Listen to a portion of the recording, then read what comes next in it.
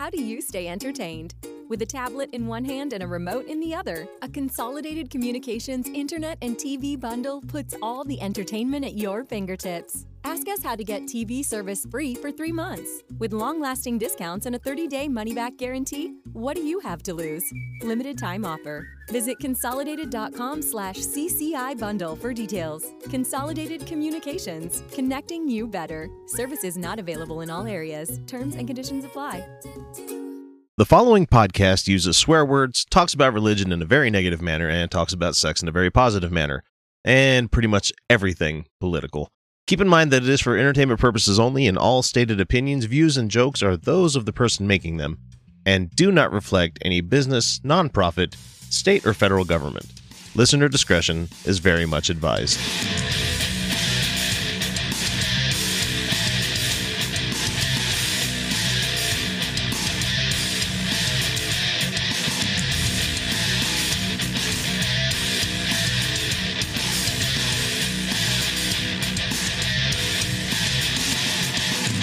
Hey everybody, welcome back to the Utah Outcasts. We are a semi-weekly progressive political and devoutly anti-religion podcast based in the milquetoast capital of the world, the wonderful state of Utah.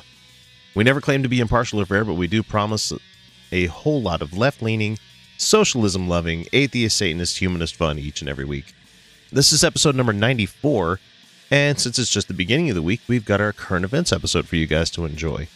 And we're going to kick it off here in a second or so, but I want to let the audience know who we are and where they can find us. Hi, I'm your host, X, and joining me on the podcast this week is Kyle Steenblick, being resolutely quiet for some reason. We'll figure out what's going on there here in one moment. But anyway, you can find us on all sorts of social media accounts. We've been posting a lot more stuff there. Go check it out. We're on Twitter, Facebook, and Instagram, all as Utah Outcasts, and we post the show on YouTube quite a bit, so if you want to go check out the video component of all of them, please go do so. Anyway, now that we're not strangers anymore, let's go ahead and get into our first bit of news you missed. Hi, my name's Joseph Young. And I'm Robert White. We're with the Church of Jesus Christ of Latter-day Saints. Okay. Hold on a second. Boss? Some guys from Jesus? Cut off their balls! I gotta cut your balls off now. Huh? Why?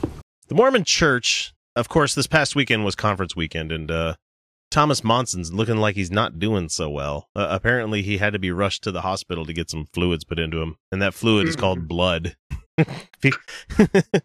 He needed to be refilled. He had to be topped up.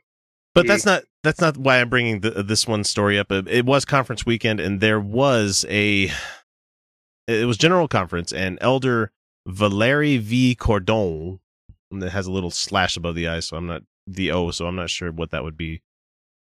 But he has some stuff to say during conference weekend, saying that if you have to choose between feeding your family and giving money to the church, guess what you're going to be putting that money towards? Oh, for fuck's sake. Yep. Really? So here's what he says. When I was young, I worked in my father's factory during vacation. He's going to talk like Puss in Boots. The first question my father always asked when I received my salary was, "What are you going to do with your money?" And I know the answer and responded, "Pay my tithing and save for my mission." Of course, because you're a good little Mormon kid. After working with him for about 8 years and consistently answering his same question, my father figured he had taught me about paying my tithing. What he didn't realize is that I had learned this important principle in just one weekend. So instead of, stopping and talking to your dad and saying, "Look, I'm going to pay my tithing. Please stop asking me the same question." It's Chinese water torture at this point, where he keeps tapping you on the forehead. You're like, you could have told him, "Hey, Dad, I'm going to pay my tithing. Don't worry about it. At least that's what you'll know." And he says, "Let me tell you how I learned that principle. After some events related to our civil war in Central America," and it says in here in brackets, Corton grew up in Guatemala, "my father's business went bankrupt. He went from about 200 full-time employees to fewer than 5 sewing operators who worked as needed in the garage of our home. One day, during those difficult times, can't be that difficult if you still have 5 employees. I mean, that's still, I think you're still doing all right there, man. Who worked, let's see, during those days, I heard my parents discussing whether they should pay tithing or buy food for the children. Your parents are immoral, if this is the case. Yeah. So on Sunday, I followed my father to see what he is going to do. So, he's now skulking behind his dad to find out, you better be paying tithing, motherfucker. We want to get to heaven. And if you don't feed us, we're going to get there a lot fucking quicker. And after our church meetings, I saw him take an envelope and put his tithing in it. That was the only part of the lesson. The question that remained for me was, what were we going to eat? ! Oh no, what are we going to do? These Mormons are so terrible. And I can only imagine people listening to this during conference and just like going, oh, I love this guy so much. I could feel the spirit within him. So early Monday morning, some people knocked on our door. And when I opened it, they asked for my father because they were going to drag him out in the street and shoot him because he still had slave labor in the garage. I don't know. I called for him. And when he arrived, the visitors told him about an urgent sewing order that they needed as quickly as possible. This is it's that doctrine. It's the Christian doctrine, the evangelical one, where like you give your money to the church and you'll be repaid tenfold kind of thing. What the fuck do they call it? Something doctrine. I can't remember what it is. Yeah, I have somebody's no idea. Screaming.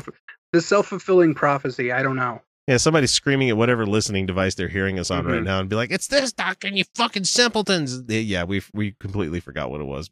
We forgot because it doesn't matter because it's bullshit. So he says that the order that they had was so urgent that they will pay him in advance. And so on that day, I learned the principles of paying tithing and the blessings that will follow. One had absolutely fuck all to do with the other. Where's your control in this experiment, sir? That's what we call a coincidence. And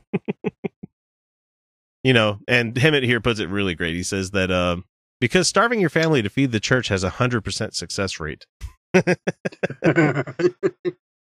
My gosh. It's terrible that these people are just so, they're spoon-fed this horse shit throughout their life. I'm glad I never grew up Mormon because I would have so much disdain for them. And I already have enough, bile for the church, but it's the same kind of shit. I mean, were they not paying their tithing when the business went under? crashed? Yeah, it went tits up. Yeah. And let's see, all thought were they not paying enough tithing to get some of that fantastic what is it, charity from the church that they like to bring out once or twice a year, say look how much money and how much we donate, look how much food we give to poor people. I love how the money that they bring out and they talk about, we did this for this many poor people over these many years and stuff. It's like, that's aggregate people. Like they're saying, we've spent $1.2 billion in charity work over the last 30 years. Right. Yeah. Did you miss the part of that big meeting you had where they announced how many multi-million-dollar buildings that they were going to build in places they don't need? 2 more here in Utah. They're building 2 more.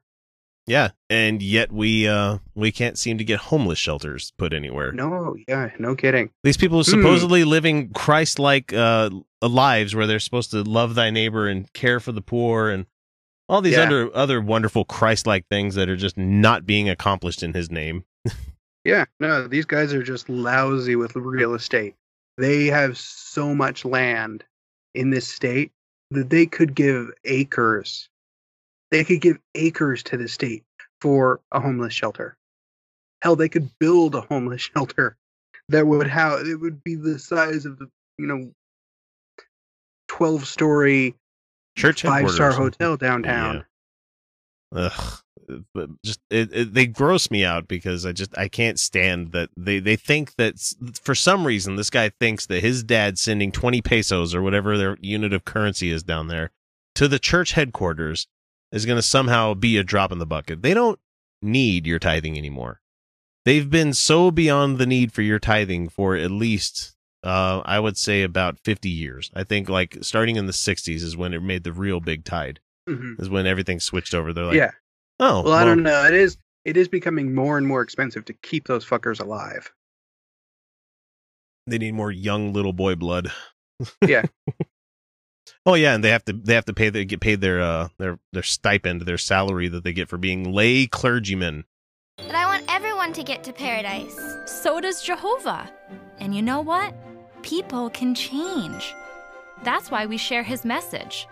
So, what can you say to Carrie? Well, I could tell her about the paradise. I could tell her about the animals and the resurrection. That's awesome. Let's practice. So we all know that Russia is a very much, Eastern Orthodoxy kind of church, and for the history of that, you can look it up. It's weird, and they all got amazing hats. They're super weird. Yeah, amazing hats, super weird. The weirdness is I'm sure there's a correlation between the weirdness of a religion and the weirdness of their hats. Wasn't that the reason George Costanza wanted to join the Greek? No, it was the Greek Orthodox Church. It was the hats, I think, is what he said. Uh-huh. Why did you want to join the Greek Orthodox? It's the hats. So anyway, the hat. I bring this up only because in Russia, where you're only allowed to be one type of faith, apparently, have come forward and say that, Jehovah's Witnesses, you're now being considered extremists. And this article comes from the New York Times, where it comes from a town in Russia, Vorokobino. Well, I can't believe I actually pronounced it. Where a dedicated pacifist who has never even held a gun, Andrei Sivak, discovered that his government considered him a dangerous extremist when he tried to change some money, and the teller suddenly looked up at me with a face full of fear. Why, did you hand her a watchtower? I wonder what it'd be in Russian. Da, it's dead watchtower. That's the watchtower. His name had popped up on the Exchange Bureau's computer system, along with those members of Al Qaeda. So they put him in the same registry as Al Qaeda and the Islamic State. Oh, yeah, that fits. So it says the only group that he's ever belonged to is the Jehovah's Witnesses, which is if you don't know, why are you listening to this show? It's a Christian denomination committed to the belief that the Bible must be taken literally. Particularly, and it's an injunction that thou shalt not kill.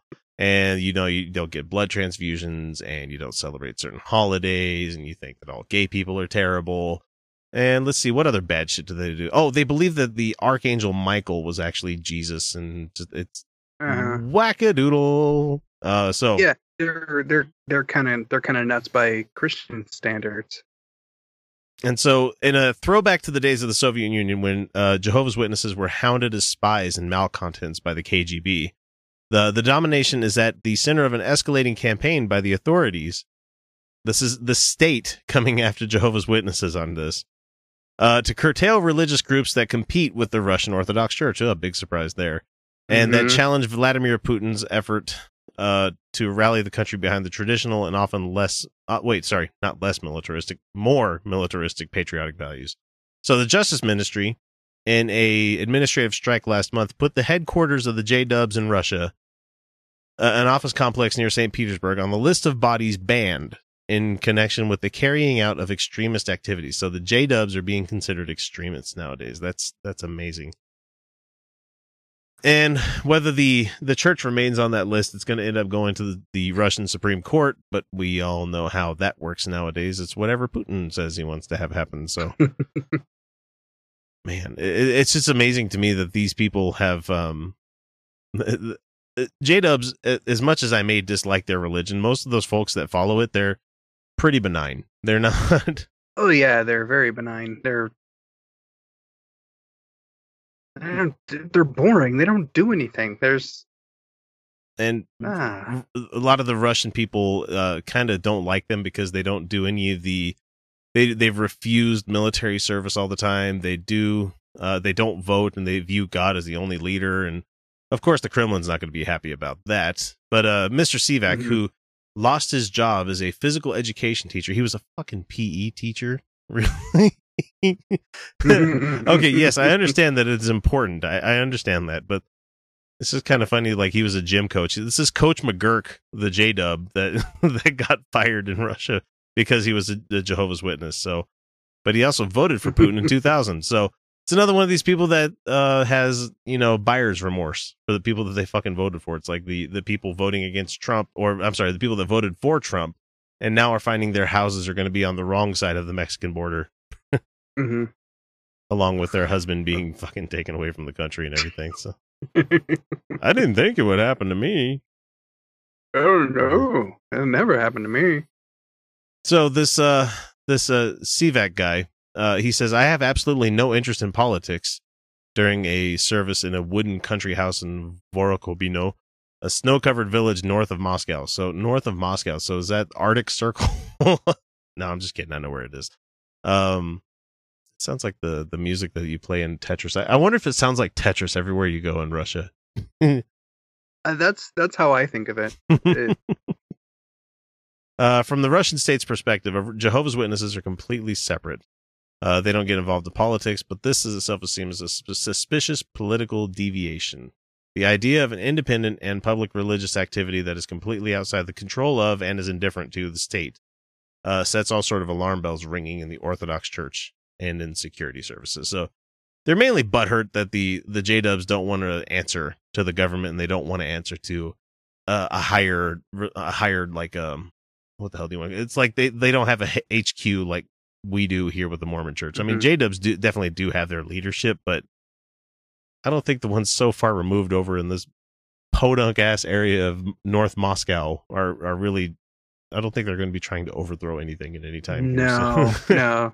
There's no overthrow planned. And apparently, a lot of people believe that they're being targeted because they are an easy target. And really? Because they don't vote. And if they don't vote, nobody's going to be losing any votes by attacking them. So. Mm-hmm. So when are we going to start doing this in America? Because apparently we like to copy Russia on everything that we do these days. How about... Go ahead, Mr. Trump. Go ahead and start. I heard terrible, horrible things about these Jehovah's Witnesses. Have you heard about them, people? Just like teaching us about Susan B. Anthony. Just amazing. Oh, fuck. Yeah. Oh, God, that was painful. That's our president, guys. Okay, so to finish out the story here, Mr. Sivak, preparing for yet another trial because apparently he's gone through a few for this. He says, I'm not a terrorist, but all I ever wanted to do was get people to pay attention to the Bible. And that, in my opinion, sir, that makes you a terrorist. No, not really. Just makes you an asshole. This to us is something that we're not going to give up on because we're not going to give up on destroying the healthcare system for the American people.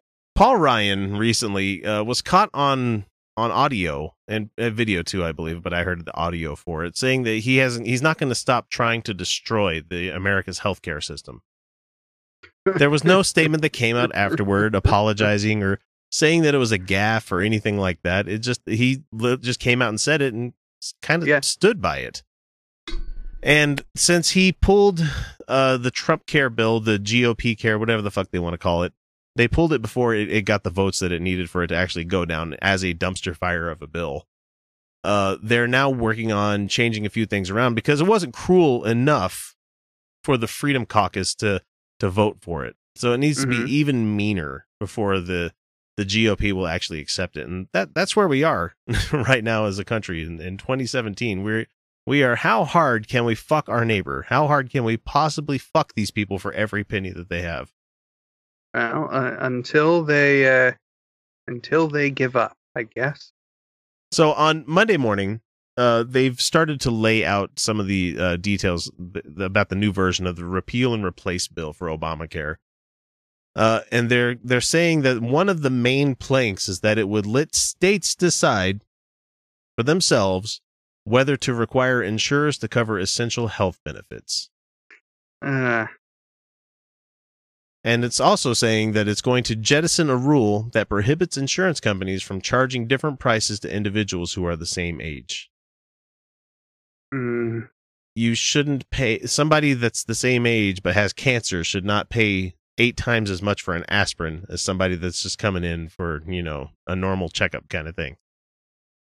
Yeah, no. They shouldn't be allowed to do that. And you should not leave it up to the states whether certain health benefits are considered essential or not. Because you have certain states out there, like, wonderful ass Utah, where we're going to go, yeah, nothing's essential. We're not going to have any of these because we're going to leave it up to your insurance companies and the people in the free market. We're going to let the free market decide. Unless we're talking about something else. And the next news item that we're going to bring up. But. Oh, okay. Yeah. So if these two changes became law, the two important consequences would result. First, by eliminating essential healthcare benefits like emergency services and chronic disease management, patients who can afford insurance may still not receive the services they require. In addition, although insurers will still be barred from denying coverage for people with pre-existing conditions, the loss of community rating, which requires companies to charge the same rate to everyone of a certain age group, would increase premiums for people who have had previous medical problems. So they're not going to be able to remove the whole pre-existing conditions thing, but what they're going to be doing is charging you out the asshole if you have a pre-existing condition, because they'll be like, oh, you're a high-risk pool. You guys remember high-risk pools, don't you? I remember certain people that I knew that if they didn't have TRICARE with the federal government, or with the fact that they were in the military, they would have been paying a lot of fucking money for some of the operations they were going in. And people out there that were in high risk pools paying, I don't know, $1,700 a month, and once ACA came out, it got dropped down to like $400 or $500 or something like that. Yeah, it was about something like that. Mm-hmm.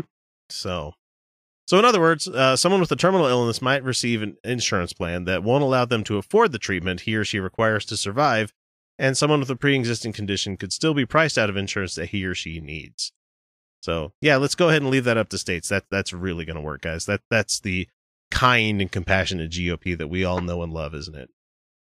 Well, yeah. I mean, we know, but... And Paul Ryan's just going to be... I don't know. He's going to be smiling that shit-eating grin smile that he has all the way through too. That's what pisses me off the most, is that he knows he's fucking people over, but yet he's still like, hi, I fucked your mom.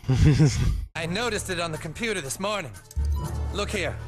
This is the smug over South Park. It's getting bigger and gaining strength. The smug? The smug is getting so massive that it's moving west and fusing with the San Francisco smug. Here, these two smug clouds are combining, fueling each other. Were any of you guys hoping to pick up a Tesla in downtown Salt Lake City? You better be expecting to buy it used, because that's the only license to sell.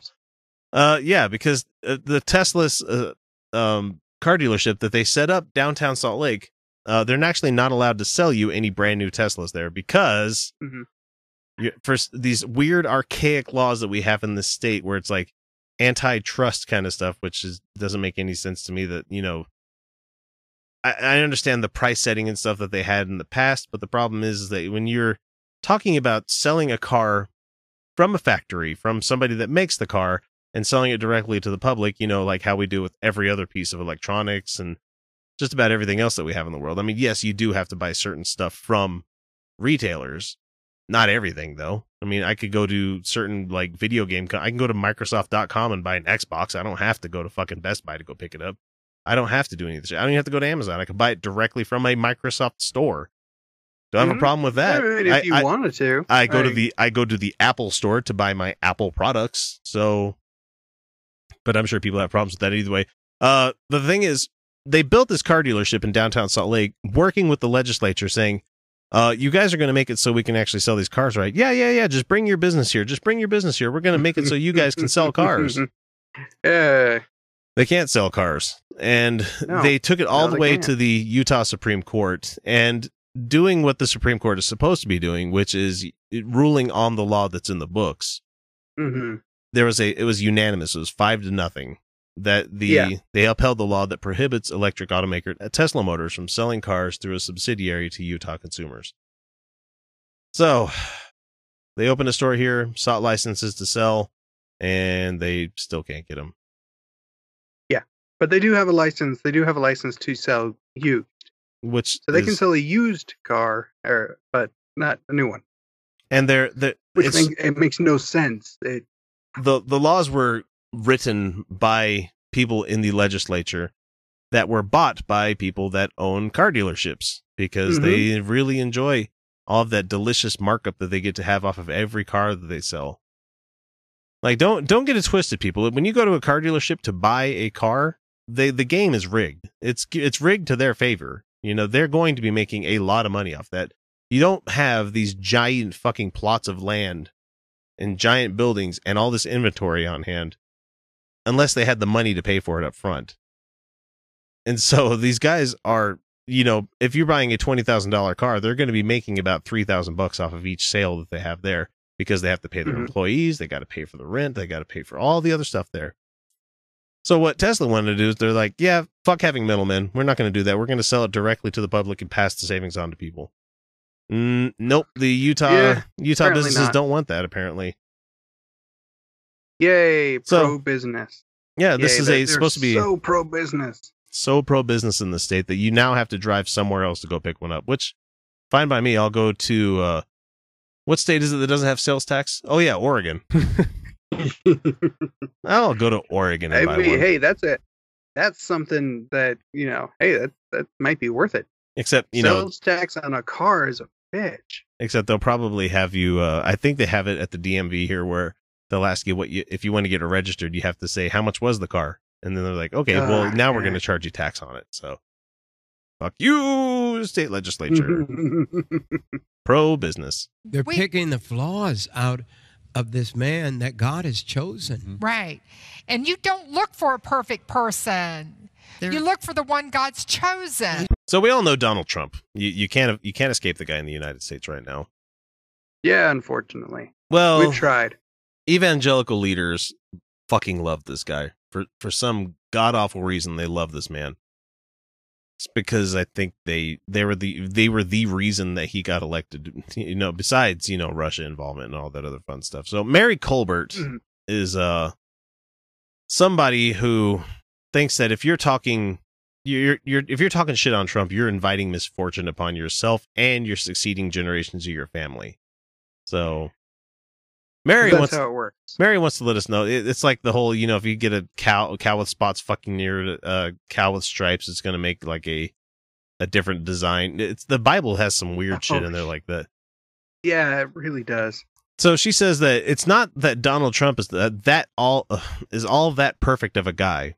We all know he's not. And we know that he's not necessarily perfect in every way that we would like.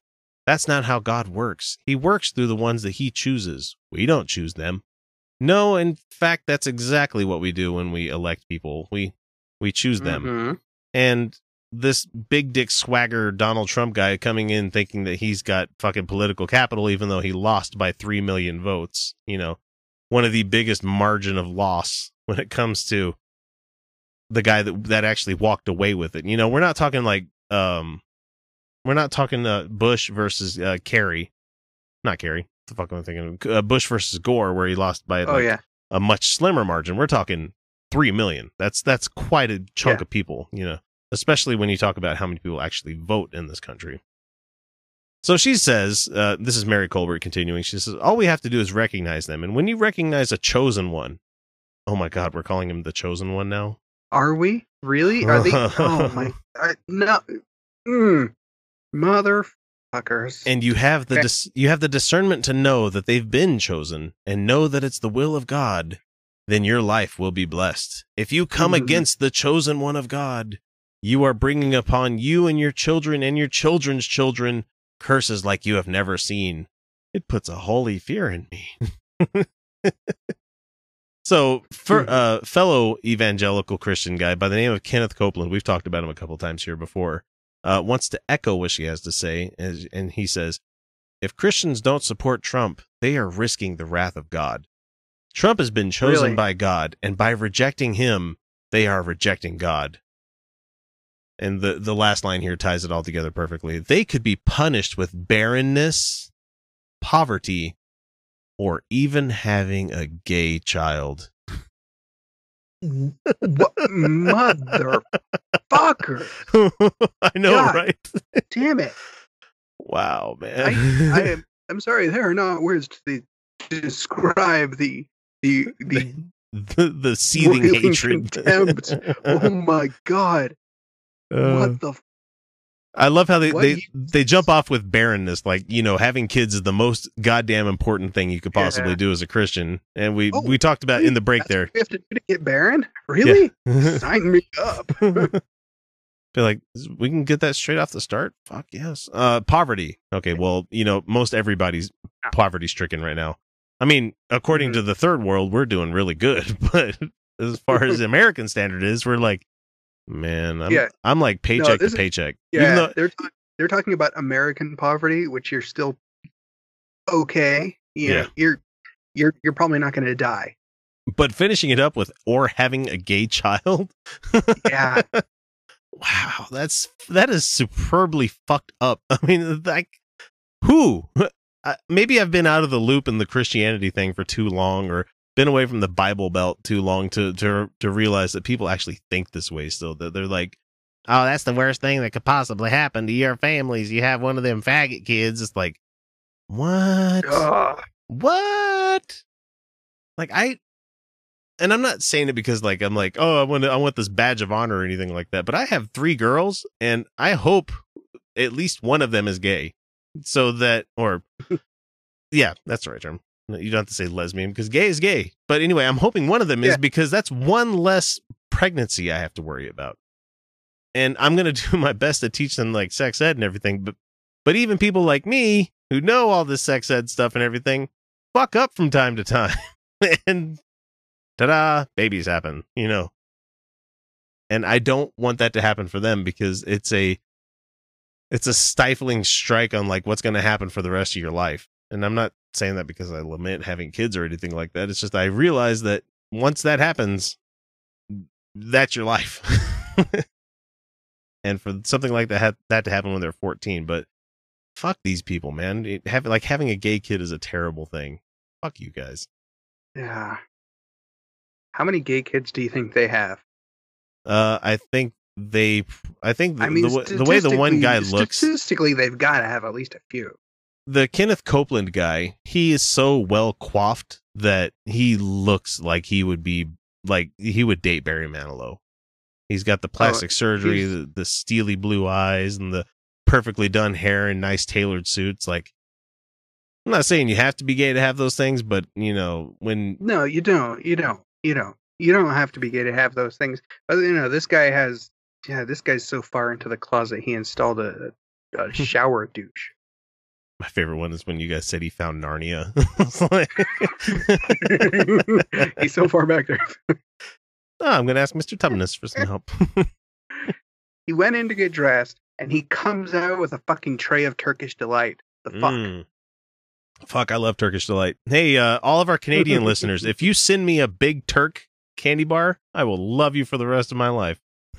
Hold this, Kurt. Behold the atheist's nightmare. Now, if you study a well-made banana, you'll find on the far side there are 3 ridges. On the close side, 2 ridges. If you get your hand ready to grip a banana, you'll find on the far side there are 3 grooves, on the close side 2 grooves. The banana and the hand are perfectly made one for the other. You'll find the maker of the banana, Almighty God, has made it with a non-slip surface. I would call him our good buddy Kirk Cameron, but that'd be just a straight up lie. He has no idea that we even exist, and it's probably all for the better, because he probably would clutch his ears, run screaming out for "Mommy" when he'd hear some of the stuff we said. But he's one of those guys that used to say, "I was an atheist until something," until. No, you weren't. No, you would just want to. You're the one of those guys that likes to say, atheists just like to rebel. They just want to go out and sin. No, no, that's not true at all. I mean, I do like sin. I do enjoy sin quite a bit, but okay. So Kirk Cameron, I have no idea.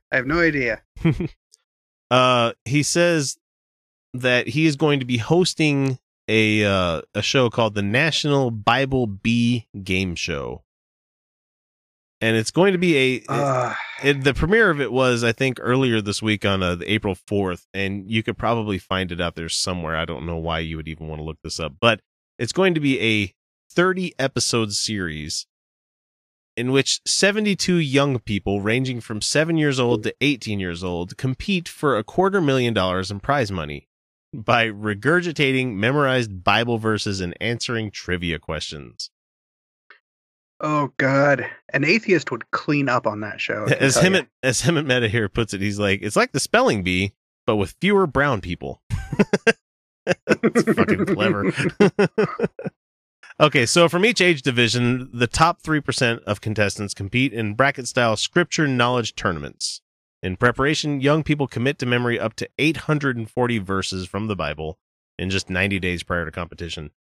Yeah, that's not really that hard. I was going to say, that's not hard. I've memorized plays that are longer than 840 lines. You know? Yeah. And we had that to do in like, oh, the scripts just got here. When are we going on live? Oh, 4 weeks from now? Oh, fuck. Well, I guess I'm reading this thing 27 times a day. You need to do this, and you need to you need to understudy this guy's lines, and you need, well, if anybody's ever done any kind of acting, like stage acting, you have to know the lines that precede yours and go after yours. You pretty much have to know every fucking line of the story so that when Bozo McFucknuts, the main actor, and you're just a supporting character, when he forgets his line, you have to go, let me chip in and give you a hint about what you should be saying so everybody can get the engine going again, you fucking hack. Okay, so there's something special that happens when young people commit the Bible to memory, says Steve Green, chairman of Museum of the Bible, which is going to be opening in November in Washington, D.C. We have a Museum of the Bible opening in D.C. I hope it's a fucking broom closet. It'd be like, here's an old book. But it's not going to be, because it's going to have a lot of money thrown at it, I'm sure. I'm sure. They're going to have replicas of everything. So according to Facebook, there are more than 1.9 billion people active there every month on the Facebook platform. And this will be the first ever television series to broadcast on Facebook Live. Oh, so that's where they're hosting it. It's just Facebook Live videos. Oh, so your production costs are really cheap then. So, and this is Bobby Downs, CEO of ChristianCinema.com, where, you know, all the movies are terrible. They're just, all of them suck. Terrible is being pretty charitable, but they're profitable though. I've actually thought about writing Christian screenplays. Money at that shit like crazy. I have thought about writing Christian screenplays because it can't be that fucking hard. Well, no, all you have to do is be, you know, incredibly intellectually dishonest. But oh yeah, that's the problem. We'd clean up if we found God and we went right wing. You know we would. Well, no, we'd clean up if we just, you know, abandoned all sense of ethics. If we quit being who we actually are. So they want to say that Facebook Live is the future of television. No. It allows us to choose our audience, pick the airtime, and most importantly, engage with the viewers as they watch this incredibly inspiring competition. Over the span of this show, we anticipate 30 million people will tune in, and for those who miss an episode, a season pass or individual episodes can be purchased on demand at ChristianCinema.com. Thanks for letting me do a commercial for you, goddammit. Okay, so there's a little bit of overenthusiasm about the show being on Facebook Live, as if they seriously like rejected offers from other traditional cable outlets or anything. Like if you had a choice, cable outlet would give these guys a slot. Not unless it was a specific, you know, like 700 or 900 or 1200 club, whatever the fuck number they're on. I can't even remember. I can't remember what number they're on. How bad is that? So there's a panel of judges, which if it's a trivia competition, that makes no sense because answers aren't subjective. I mean, honestly. Well, these ones are. Yeah, exactly. But, I mean, but you don't see Alex Trebek tripping over, like, you know, having to go do a panel and ask, is that the right question for this answer? Is that the no? No, but you know, that's a bad analogy because Jeopardy actually does have a panel of judges. Yeah, but it's like, oh yeah, he does go judges, but that's only when it's like one word off. You know, it's where it's like, you know, yeah, that's when it's you know, close, when something is up for debate, which is, it's rare. I can't really say it's rare. It happens maybe once every other episode. And what I especially love about this whole thing is that they're making these kids like memorize all this stuff. Like that's a good way of teaching lessons from this book to these kids. That's not a way to teach them anything. That's just you making them regurgitate shit that you're putting in front of them. It's not actually going. They're not actually going to learn anything from it. They're just memorizing it.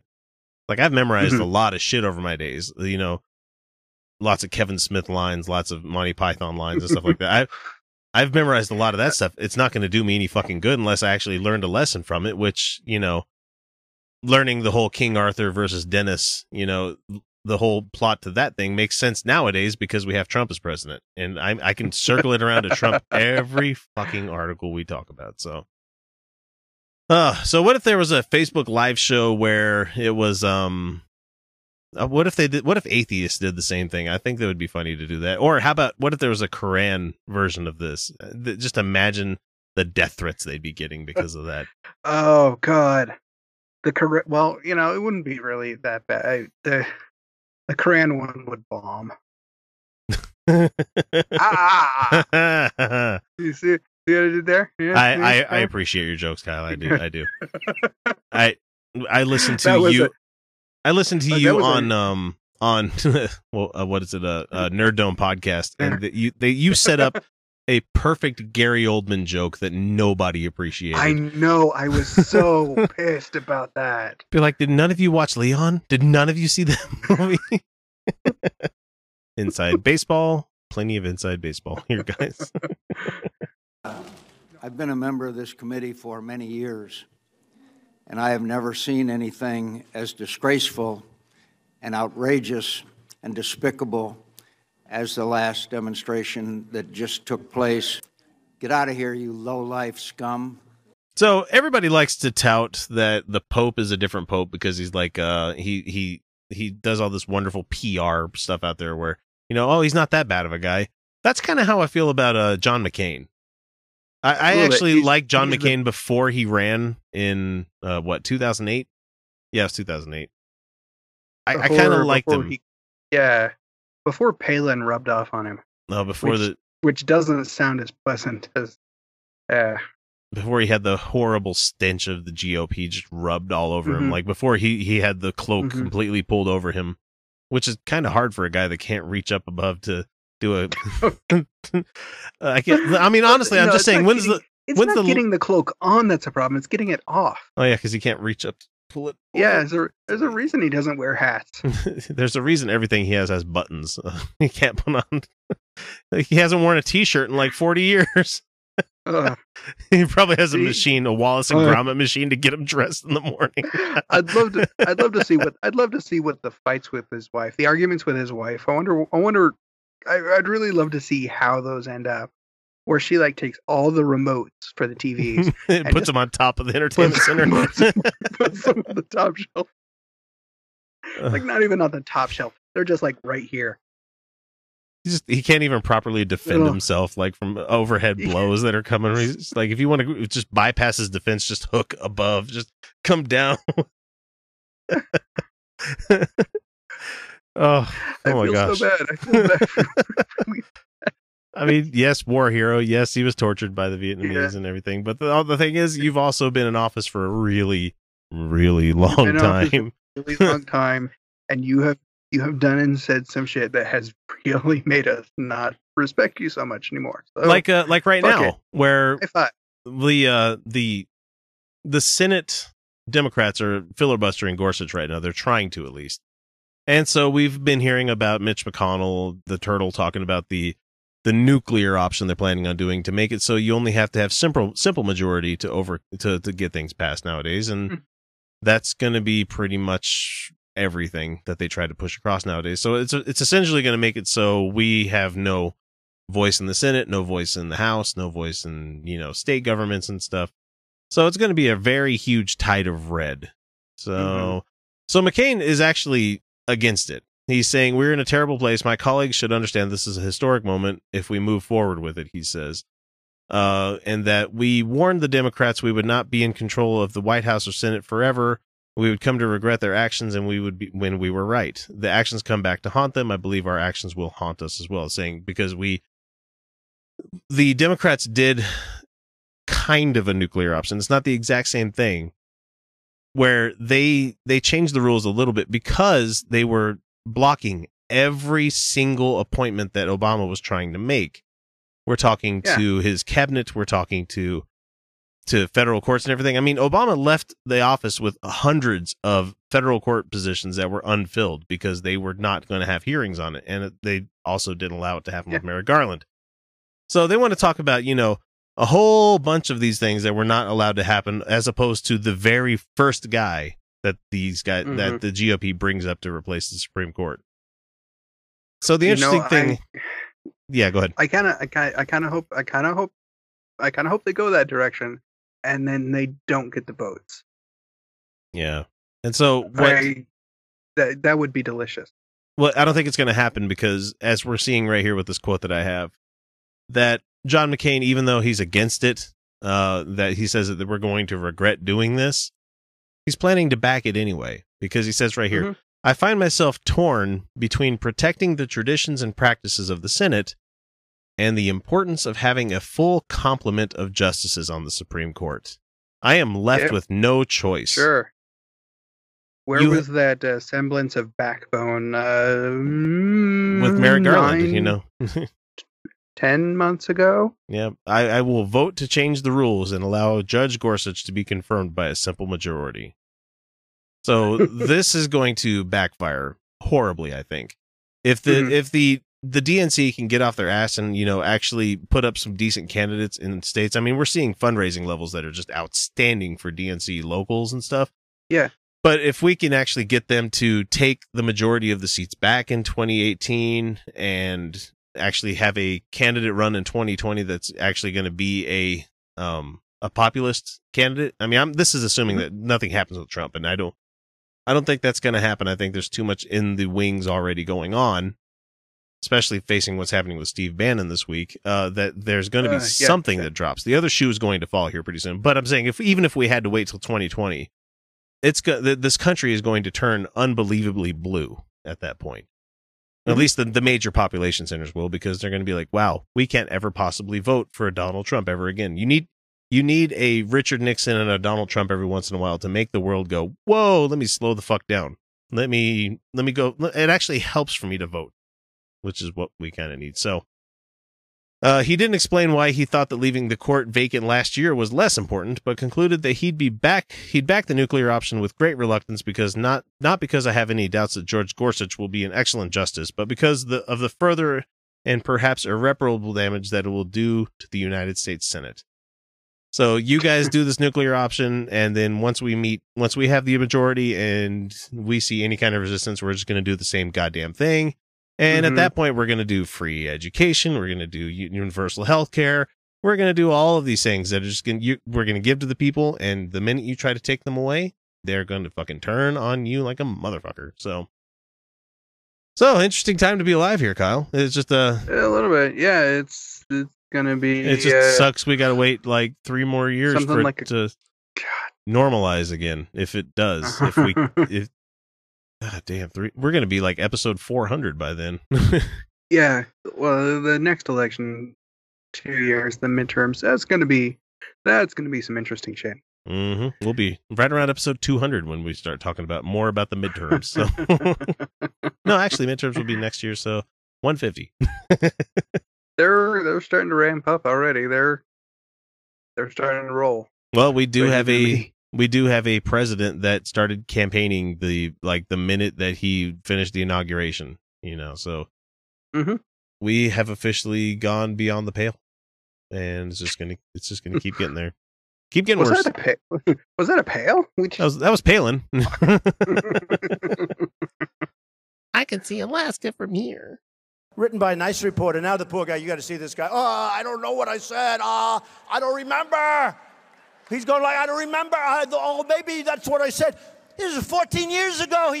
They didn't do a retraction. It is the Trump roundup for the second week of April. I'm not going to put a date to it because we are recording this a little bit early. I didn't get a chance to get the one-liner from Vice and stuff, but it has been an interesting week already because Donald Trump he's officially kicked Steve Bannon off of his what the hell's the name of the group? The NSC, the National Security Council. So That's pretty goddamn interesting, because from what I've been reading a lot on is because not only because, more shit's going down with Steve Bannon than we don't know officially. And it's funny that we did that.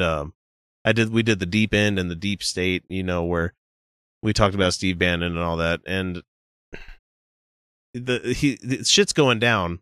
And I read somewhere that one of the main reasons Trump got rid of him is because he didn't like sharing the limelight with Bannon.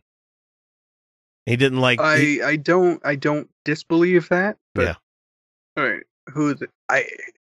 It's impossible to nail down or even identify motives for this guy. We don't. No idea. No way to know what the hell he's thinking or why he's doing the things he's doing. I can tell you one thing's for sure. He didn't write that order. There's no way in hell. I read it. That's not. He didn't write that. He can't put words together in that order. So apparently, a New York Times report was published today that Bannon at one point threatened to quit if the change was executed. He threatened to, but he hasn't, though. So he's been removed from the National Security Council, but he didn't do anything about it because that's how these guys roll. They bluster a lot. Oh, man. Rick Perry is apparently taking a bigger role nowadays, too. Mm-hmm. I mean, that's not really surprising. The Secretary of Energy was always involved in the NSC. I know, but it's Rick Perry. It's Rick motherfucking Perry, guys. Well, just... He's the guy in charge of our fucking... Oh, my God. He's in charge of the nuclear weapons. He's in... You thought Department of Energy would be like, how, wait, let's see. We do Department of Energy. That means we talk about coal power plants, right? And you're like, not only, sir. That's a very small part of it, sir. Let's see. The urging of Lieutenant General Herbert R. McMaster, who will replace the scandal-ridden Michael Flynn. Trump has reinstated the status of the National Intelligence Director and Joint Chiefs Chairman to the NSC. Good enough for that. And so Breitbart News apparently is trying to spin it, saying that Bannon was headed off of the council before this whole order came down, saying that Steve Bannon leaves National Security Council after Susan Rice takedown. And Susan Rice is a non-story being brought up by the GOP. Yeah.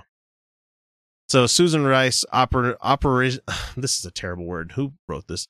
Operationalized. That's Breitbart for you. That's not a word. Operationalized the NSC during the last administration. I was put on to ensure that it was de-operationalized. God damn it. This is Steve Bannon that said that. That's the guy that was in charge. So he still remains one of Trump's most steadfast. What do you want to call him? Chief strategist. Yeah, that's the title that he gave himself when he joined up. But we're gonna move on from Steve Bannon and talk about how he's essentially blaming Obama for the Syrian gas attack that happened. Of course he is. And this came from the office of the press secretary of the White House. It says, for immediate release. Statement from President Donald Trump. Today's chemical attack in Syria against innocent people, including women and children, is reprehensible and cannot be ignored by the civilized world. The heinous actions by Bashar al-Assad regime are a consequence of the past administration's weakness and irresolution. The President Obama said in 2012 that he would establish a red line against the use of chemical weapons and then did nothing. And the United States stands with our allies across the globe to condemn this intolerable attack. How about some condolences for the people that have died? How about, Well, that would be nice. That'd be nice. How about recognizing that you haven't done anything about Syria this whole time except for, trying to ban people from leaving? Yeah. I'm kidding. Nope. Can't have any of them Syrian people. Now, how about, why don't we let's completely ignore the fact that the Obama administration did manage to broker a deal with the United Nations to get all the chemical weapons out of Syria. No, they must have missed a couple. They may have missed a couple, or they managed to get a hold of a couple more. But it's been a 6-year civil war, so I'm sure they could have made some by now. They could have very well made some, yeah. But so maybe focus on. Of course, he's not going to focus on. Hey, they got rid of their chemical weapons. Now they've got more. Where did they come from? No, let's not focus on that at all. Let's blame Obama for not doing anything, even though he did stuff. He did a lot. Right. He did plenty. Right. The problem is, in case you forget, just in case people forget, the president could not get congressional support for military intervention in Syria. And who was in charge of the Congress at that time? Yeah. He could not get it. He did not have the support for it, and he was not willing to make that unilateral move to do that, because that would just be a very reckless thing to do without the support of Congress. So what you're telling me is that the GOP willfully played with people's lives in order for political expediency? Yeah, where have I heard that before? I mean, it doesn't even have to be Syrian lives they do that with, and they're doing that here with Americans, motherfuckers. They have no qualms whatsoever about doing that. They don't care. Let's see. How about ISIS? Let's talk about ISIS real quick. They have come out in an official statement, and ISIS has spoken in an official statement directed towards President Donald Trump. The spokesman Abi al-Hassan al-Muhajir, I don't know, said the United States is being run by an idiot. The spokesman said, America. I don't often agree with ISIS. Yeah, and that's kind of scared me a little bit here. Is that I'm like, wow, you agree with us on this? It's like, America, you have drowned, and there is no savior. And you have become prey for the soldiers of the caliphate in every part of the earth. This is just me just making jacking off noises to the camera here. Mm-hmm. You are bankrupt, and the signs of your demise are evident to every eye. And they lost me. Yeah, you lost me there because you should have just stop after that first sentence. Yeah, if you just wanted to stop there and be like, President, if you would have just stopped at that whole line right there and be like, oh, okay, the President Trump is an idiot. Okay, I think you would do well for your PR if you just did that. I mean, because everybody, all the rising tide rises all these boats, and Trump's doing amazing things for comedians out there. He's doing great stuff for political podcasts like us and everything. Let's see. But according to ISIS, since Trump is an idiot, he doesn't even know geography, and they're not too worried. And it says here, there is no more evidence than the fact that you are being run by an idiot who does not know what Syria or Iraq or Islam is. So I don't know how they know. This is true. I honestly think to be president, you do have to fill out a map of the United States, telling everybody what state is where, because you should at least know the country that you're running. I mean, call me crazy. I don't know. Yeah. Let's see, what else do we have on Mr. Trump? Oh, here's a good one. He declared April as the Sexual Assault Awareness Month. I mean, it's not, he didn't declare this. I think it was a thing that it was already existing. And he kicks it off by defending Bill O'Reilly, who is going through a boycott, from a lot of companies out there, not wanting to support him anymore because he's a sexist motherfucker. And we've known this for 15 years now. I don't know. Even when he was on Extra, we already. Okay, so what happened is that in an interview with the New York Times this Wednesday, Trump defended Bill O'Reilly after the Times reported that O'Reilly or Fox News has paid 5 women a total of about $13 million to settle claims of sexual harassment or inappropriate behavior over the years. And then Trump says this quote here. He's like, I think he's a good person. I know well. He is a good person. And only the way that this president can talk. Only let me do ABBA. BBBA. I don't think I think he shouldn't have settled personally. I don't think he shouldn't have settled. This is me quoting this shit. Because you should have taken it all the way. I don't think Bill did anything wrong, he said. It's very sad because he's a very good person. I've always found him to be just a very, very good person.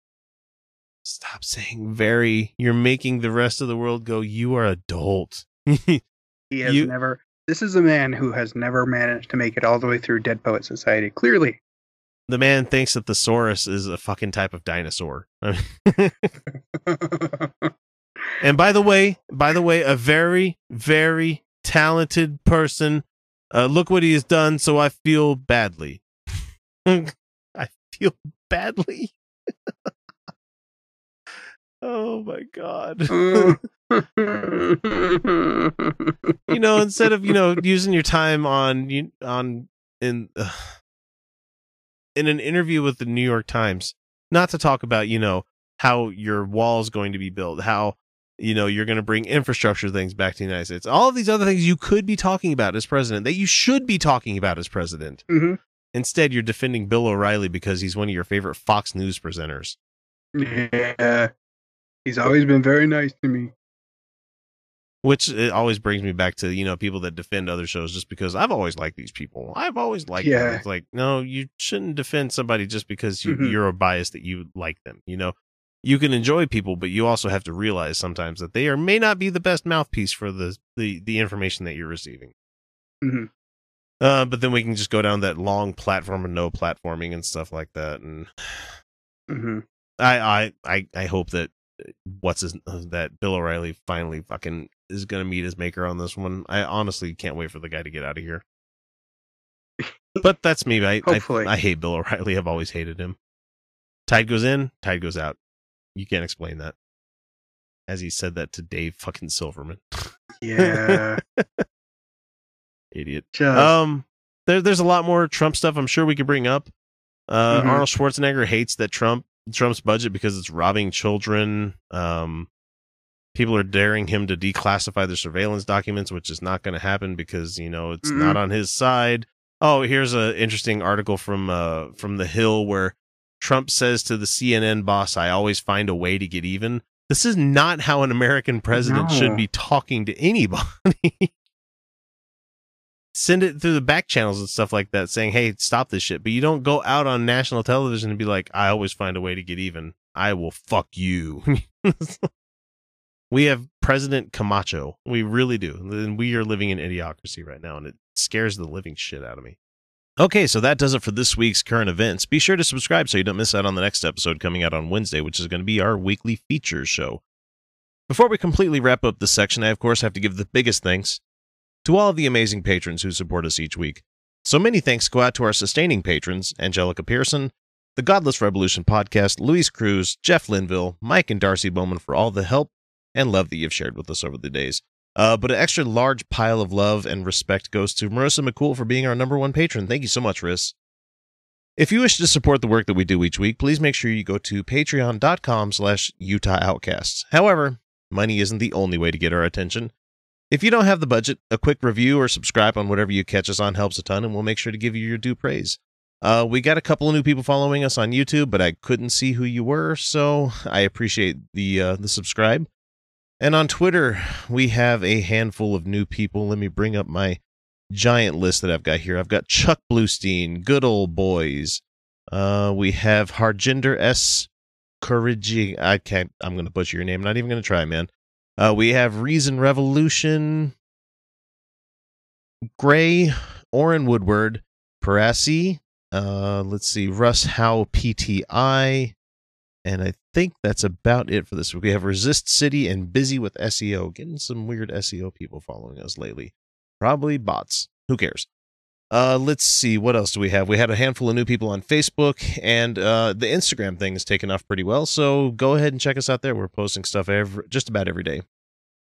We did get a review in from a fellow podcaster called, they call themselves CO Potter, and they're in Germany. So we got this review on the German store, which is really fucking awesome. He got us a 5-star review from him, says, really gets the idea of people who view the news from a different perspective.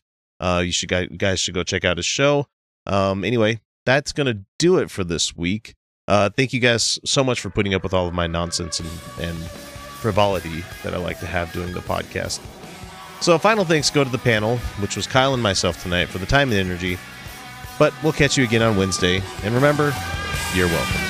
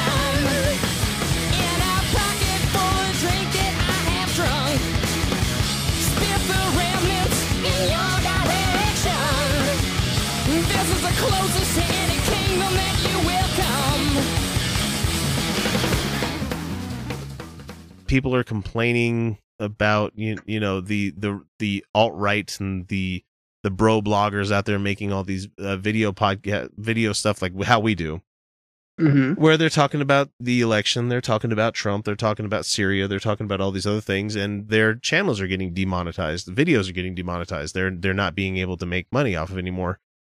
And they're especially not going to be making money because advertisers have been pulling their money from the YouTube platform, just like they've been doing with Bill O'Reilly. I mean, even though the stuff that we put out there could be kind of naughty in some places that they're listening to it.